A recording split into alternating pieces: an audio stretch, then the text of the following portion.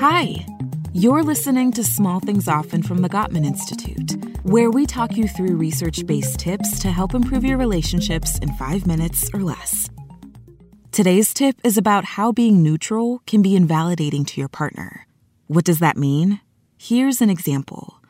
Say your partner comes home from work, so upset they can barely speak. You ask what's wrong, and they tell you. Their boss took the credit for their legal brief. And all day long, their boss has been getting accolades for your partner's 6 weeks of hard work. Your partner is inconsolable. So you say, don't worry. You're still getting a paycheck every week.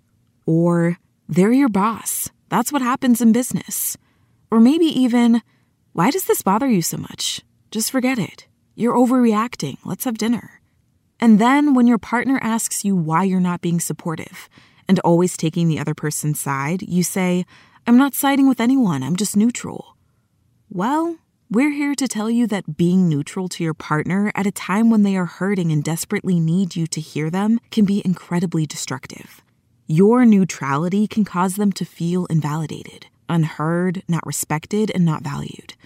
And over time, that can cause a deep wound that can irrevocably erode the trust and relationship between the two of you. But a word of caution. Validation doesn't necessarily mean you have to agree with your partner or their stance. It simply means that you recognize their feelings as real and valid for them. If you're consistently staying neutral when your partner comes to you with an emotional issue, it's important to look inside yourself and figure out why you react that way. Are you uncomfortable when your partner expresses strong emotions? Do you feel you're actually helping by making the event smaller than it is? Or are you trying to fix things by telling them they shouldn't feel that way? Finding out why you respond the way you do can be the start of a powerful change. But take heart.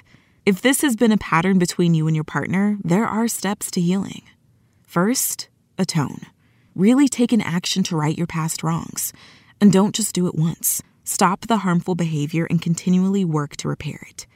Then attune. Go to your partner and really listen to them, maybe for the very first time.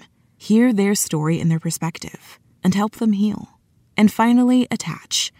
Commit to your partner that this is now the new normal. You will be there consistently, on an ongoing basis, to really hear them, validate their feelings, and hopefully, trust will follow. And these steps don't just apply to personal relationships. On a broader level, the events of the past few months in our country and the world have weighed heavily on all our minds. What we've learned is that our own thoughts and actions do matter.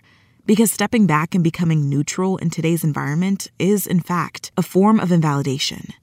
So take these steps and use them in your personal life, as well as in the community at large. Today's small thing. The next time your partner expresses strong feelings, stop, listen, and remember that your focus and validation and understanding will go a long way to repairing and strengthening your relationship. Tune in to the next episode of Small Things Often for another quick tip from the Gottman Institute, helping you maintain and strengthen all of your relationships.